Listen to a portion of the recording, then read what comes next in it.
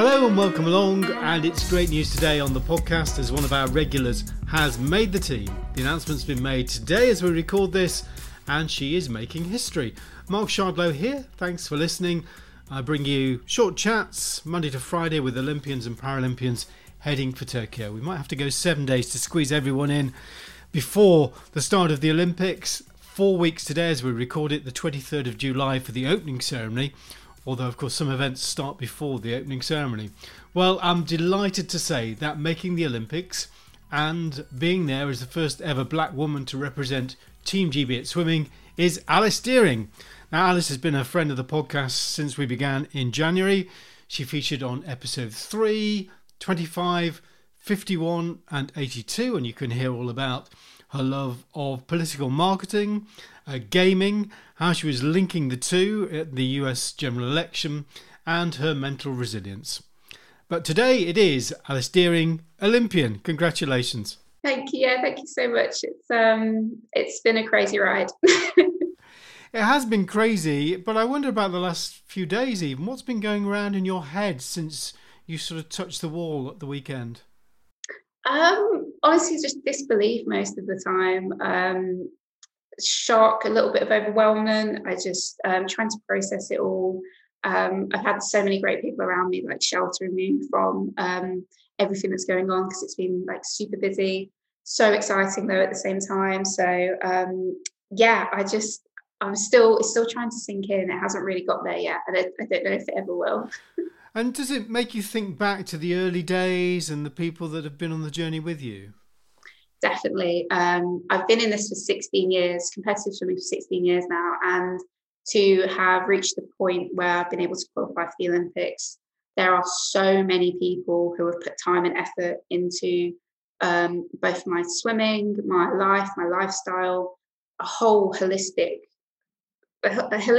overview of my life. And it's just kind of crazy to think that like all that work has mounted to something quite incredible. So I actually need to put a post out on my Facebook, because the majority of those people reside on there. And I do want to thank everybody who has helped me along the way, because there are countless names. So many things have impressed me about the last few months that we've been chatting together. And one of them is just the ease, really, which you've carried this mantle of firstly potentially being and now being the first black woman in the Team GB swimming team at the Olympics, and you seem to carry that so well. Oh, thank you. It's just been so cool, and like I said, I've just got a great support team around me. I've had so many people who recognise how heavy this could be and told me just to chill out, not stress over it, just go do your thing, and when you do your thing, you'll get what everyone wants. So it has been like frightening at points. I'm not going to lie. I'm not going to pretend it was like super breezy and easy, but the majority, a high percentage of the time, it has been fun. It's been exciting. I've seen it as a positive pressure. It's really exciting to help be a part of history and break a barrier for hopefully generations to come. So I've got to shout out all the people who have helped and put up with me over the past 18 months, because it's been invaluable. And how important is that point to you, being the first? It's cool. It's definitely something where it's like a bittersweet, where I'm really proud of it. I'm really proud to have qualified for the Olympics and to break that barrier, but I just kind of wish it wasn't an issue. And that sounds really hypocritical in a sense. It sounds hypocritical, but it's one of those things where if black people weren't subjugated to racism and stereotypes throughout the past decades and the 20th century, then we wouldn't be at this point, hopefully, where it's something that needs to be broken. So whilst it is cool and I'm so proud to be part of that history, I just kind of wish we didn't have to have it, but I recognise the fact that we do need to have it. So I'm proud and happy that it's me. Yeah, well, it's cool also. I mean, we've talked about it, that we've got a gamer, we've got someone into American politics, someone who's not sort of 6 foot tall and all that. I think, there are loads of things about you that actually, you're making marathon swimming cool, I would say. Don't you think? I mean, I'll happily spin it that way. Yeah, that's good. Yeah. Yeah, it is quite a cool sport actually. I don't know how controversial this might be, but I always describe it as like a slower, cheaper F1 because there's so much going on in the race. Like I've had so many people tell me that that was the first open water race they watched when I qualified, and kind of realized how actually exciting it is, and like watching the tactics of the swimmers. And I think the coverage was actually really good, which is just another step forward for the sport. So I'm really hoping Tokyo can help heighten that and make it like a lot more relevant, because wild swimming and open water swimming has like taken off so much in this country. It's been so popular since COVID. The fact that outdoor swimming is like such a good activity, sport, like lifestyle. I mean, some people only get in it for a minute, but it's like freezing cold water. But the rush you get out of it is something else. So I'm really hoping that can translate over to marathon swimming and get more people into it. It's definitely, I think it's cool. Yeah. Yeah. Although I find it curious because you're from the generation who are supposedly, like the instant sort of stuff, like the ISL, the razzmatazz, and and here you are just breezing away for 2 hours in the ocean. Yeah, I like to think I've got like a good amount of patience. Maybe I must do. The marathon is such a waiting game, especially the way I race it. Just being like, wait for your moment. Your moment will come in an hour and a half. You just got to wait. So yeah, I never really thought of it like that. That's great. Yeah. So were you happy then at the weekend? You must have been, because you qualified. But I guess like most sports people, there are always things you learn from it. But I guess the race went pretty well as far as you're concerned. Yeah, it went really well. I was the speed on the last lap was just something else, and I was just like, hold on, like don't let it go. You don't want to end up swimming by yourself. And I had that fear of like there was 4 of us strung out, and I was at the back, and I was just hoping no one was clinging onto my feet. I was like, let's let us go. Let's tie this up. Let's qualify. And thankfully, no one did hang on, because I've been there before where I've led, and then people have been hanging on to me, and then I get touched out at the finish and finish 4th. So I finished 4th here, but at least I wasn't like leading it. It's kind of like it didn't hurt as much. So, but I got the main prize, which was qualifying for the Olympics, and then I just want to go do everything in my power at the games to achieve my potential. Yeah. What is your potential? Where do you think you could finish? Honestly, I'm aiming for a minimum of a top 10. People might hear that and be like, oh, she should be aiming for the podium. But honestly, there's so many incredible athletes that I'm up against. So many amazing women who haven't actually raced in like nearly 2 years now, since like the World Championships. So I have no idea what they've got going on. And this is the thing with marathon swimming.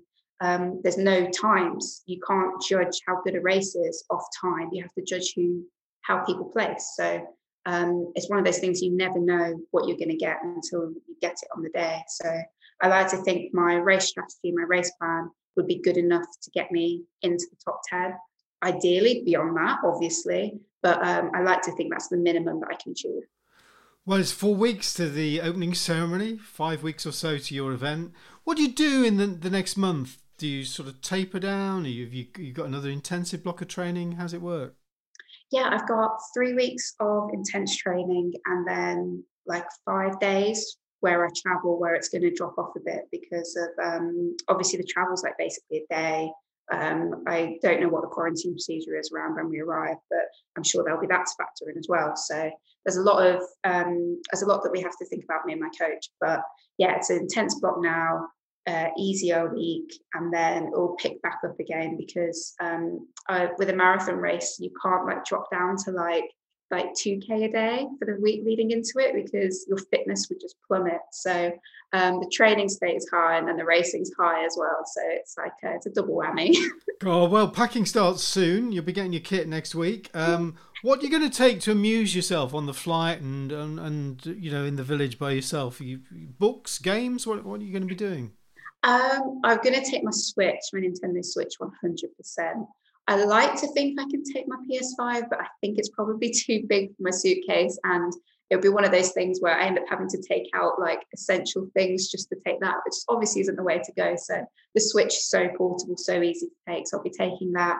I'll have my laptop, which also has video games on it. So honestly, just I'm quite happy just chilling in my room playing video games. So it's no stress to me. Fine. And academic work is done. Have you got?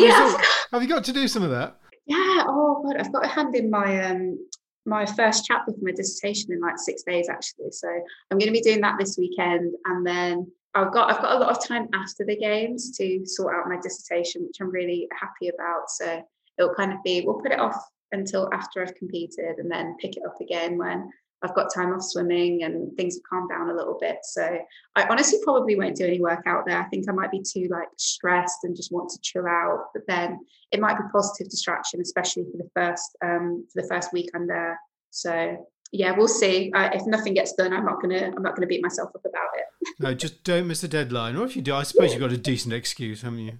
I hope so, yeah. Oh, look, Alice, it's been brilliant talking to you over the last 6 months, and I'm so thrilled that you're there today wearing the Team GB shirt, and you can call yourself an Olympian. Oh wow, it's so cool. Like it sounds like obviously it's cool, but I can't really put it into words. Like it really hasn't sunk in at all. Like my coach when I got back was like, "Oh, Alice Dearing Olympian, how does that sound?" And I was just like, I don't know, like it's incredible, but it doesn't sound right. Like it really hasn't sunk in. So I'm hoping it'll hit me in the next few days, or at least before I travel out there, because otherwise I'll just be like, oh my God, what's going on? So I'm sure it'll catch up with me soon, but I'm just really enjoying like the moment right now and everything that comes my way. Yeah, brilliant. Well, I hope you can continue enjoying the next 6 weeks, and just lap it all up. Alice, thanks a lot. I hope it goes well. Thank you. Yeah, thanks so much. Alice Dearing off to Tokyo in the marathon swimming, 10 kilometres of open water. I winced when she said she needed to do far more than 2K a day, even in a downtime, but I'm reckoning that's getting on for 100 lengths of my pool. Well, well done too to Hector Pardo, who's been named in the same event on the men's side. I've recorded something with Hector, and that'll come out in the coming days. Both of them have put in years and years of effort since they began at primary school age, and here they are, heading off to Tokyo as part of Team GB. That's it for today. Thank you for listening. Thanks for the comments. Thanks for downloading. And thanks for the reviews. And I'll see you on the next one. Bye-bye.